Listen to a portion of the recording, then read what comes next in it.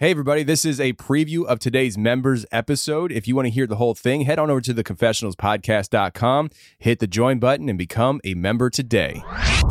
Merkel Media. He sent me this video of nothing was out there, but you see this like white fuzz like float from one part of the driveway over behind a truck that was in the driveway, one of the roommates' trucks. And then it's just like kind of like you kind of get lost and wonder if it's still there. And then literally you just see it like shoot out. This was all circulating around the base that a giant had been killed, but no one was supposed to talk about it.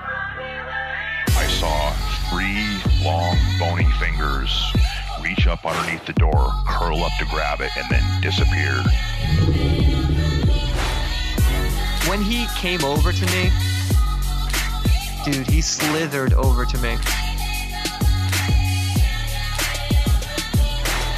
And this giant comes out of the cave and they're all frozen. And he starts running and firing at this giant. Well, the giant moves. He's got a spear in one hand and he's running really fast and spears Dan and holds him up like this. Somebody else, shoot him in the face, shoot him in the face. They basically decapitate him. Got closer. When he got about 15 yards away from me, I raised that 12 gauge and I blowed his head off. I feel something pulling at my leg, and I look over and there are 2 small gray entities pulling at me. And they're literally, I'm getting pulled off the bed. I reached my hand into this bush and I touched air. Couldn't breathe and I couldn't move because I know I'm seeing a monster.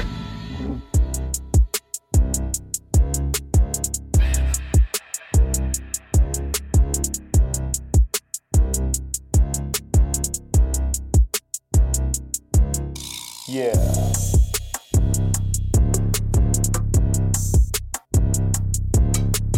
Welcome to the show, everybody. You're listening to The Confessionals. I'm your host, Tony Merkel. Thanks for being here. If you have a crazy, wild experience you want to share with me on the show, go ahead and shoot me an email. My email address is theconfessionals@theconfessionalspodcast.com. That's theconfessionals@theconfessionalspodcast.com.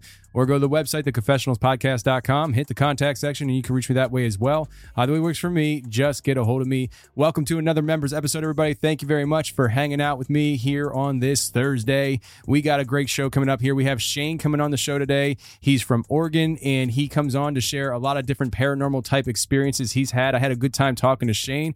I hope you enjoyed the conversation. Let's get to it.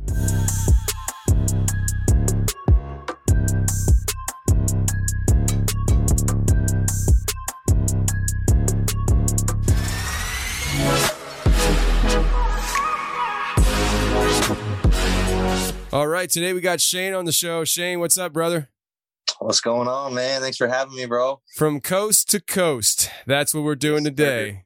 We got ourselves a fella in Portland, Oregon, and I'm in the Philadelphia, PA area. We're covering the whole country today, man. Here we go. So, Shane, man, first of all, I got to let people know we got ourselves a rapper here, which is awesome. So have you heard the new show outro for The Confessionals yet? I just dropped it on Tuesday. I haven't. The song's called Bigfoot, and I had Joel from Van Tesla do the song, and it's awesome. You should check it out. You'll enjoy it. I'm sure you will. A lot of the, like, when you do the beats, like to the intro and the outro and stuff, is that all stuff that you mix yourself? Make yourself? No, I have played the outros over the years. I think I played like 1 or 2 that I've made. I ain't got time for that anymore. You know what I mean? For me, you were a producer too. And for me, producing was a very slow and painful process. Absolutely. It just was not something that I had a friend, Lamar, back in college, and he had I think it was an MC 808, I think it was. Or was it a 909? 808, I think it was. It was an MC 808 beatbox machine, you know, like a beat machine. And yeah, he had a duffel bag, and he carried this big machine in this duffel bag everywhere he went, it was like, you know, keys, wallet, MC808, you know what I mean? And so we would be chilling in lounges all over campus, wherever. Like, I mean, he'd go to the pizza shop with it. It doesn't matter. He always had it. And he'd be making stuff. And I'm not even kidding, man. We could sit down for 15, 20 minutes and he'd have pretty much a complete thing. And it's just like he'd spit them out. And he's the one who inspired me to start producing when I was in college. And man, dude, like one, I tried the 808, wasn't my thing. So I switched over to FL Studio and I was making a lot of stuff in that and I got okay with it. But it took me forever because I was so nitpicky. I was like, let's try this. No, let's try this. It wasn't my thing. So, being a podcaster, if I had to make that stuff, I would be, there would be no show. It'd just be instrumentals all the time. Yeah. Like I got more instrumentals for you. So, but yeah, man. So listen, you had these paranormal experiences growing up as a kid. We're going to be talking about the near-death experience you had, which I find interesting when you start talking about it. Things disappearing around you, reappearing, something you caught on a ring cam. And, you know, let's just get into it, man. Let's start off in your childhood. Share with us some of these paranormal stories that you had growing up. All right. Well, you know, I grew up here in Astoria, Seaside area. So there's a town between Seaside and Astoria called Warrenton, which is actually a town I grew up in, but nobody knows where that is. So I usually just don't say that. But there's a lot of like World War II bunkers and out at Battery Russell, Fort Stevens area. And so that's like just somewhere, you know, as kids and in high school, it was just like one of those places that, you know, you could go hang out, do whatever you wanted to do with your friends, whether you were drinking or, you know, smoking or just playing flashlight tag, you know, just dumb stuff like that. But, you know, we started like once the internet was like more readily available, and this is like 2004, 2005, like at least, you know, like was when it was finally like in everybody's home. I started like doing research on just like the area that I lived in and like stories about like places that were haunted and if these were places that like we could go to, because there's a theater in Astoria called the Liberty Theater and it's supposedly haunted and people say they see things in there all the time. And I haven't been in there since I was a little kid, but there was a story about Battery Russell, which is, you know, it's a fort where, you know, everybody was stationed at one point during World War II. And they would talk about, there was this ghost out there of a guy that was making his rounds, like roving watch. And like, you could see him or whatever. And he was like checking to see if there was any Japanese soldiers or whatever, like, you know, coming into the base. So we would rove the outside of the Battery Russell. So one night, I mean, I don't know if this was like the full reason we went out there, but we were just kids. Like I want to say I was probably like 15 or 16.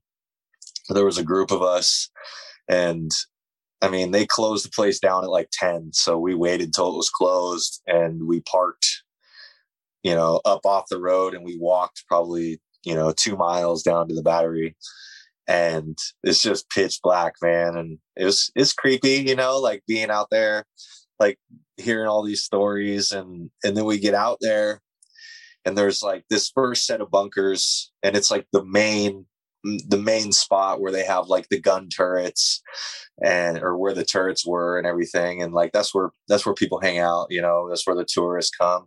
But there's like another trail that you can walk up and it leads to like further bunkers and the trail just kind of continues on. And I want to say eventually it like loops back out around and there's a campground or whatever.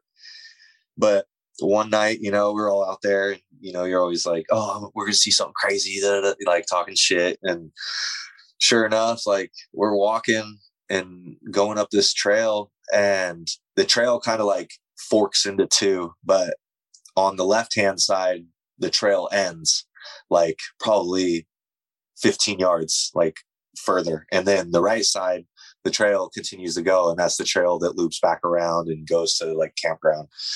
Well, we continue right, obviously, because that's the only trail you can follow without it stopping. So what seems like, I don't know, maybe 100 yards into this trail, I think there was like 6 or 7 of us. And like, there was 5 guys in front of me, and then me, and then one guy behind me. And the guy behind me had the flashlight, and he was just shining the light for everybody. And we're walking, and I noticed the light's getting further away. Like we're all walking, but the light's not staying with us. So like I turn around, and my buddy's like looking elsewhere. He's like looking into the woods, like where if that trail had continued on the left, like it would be parallel to our trail.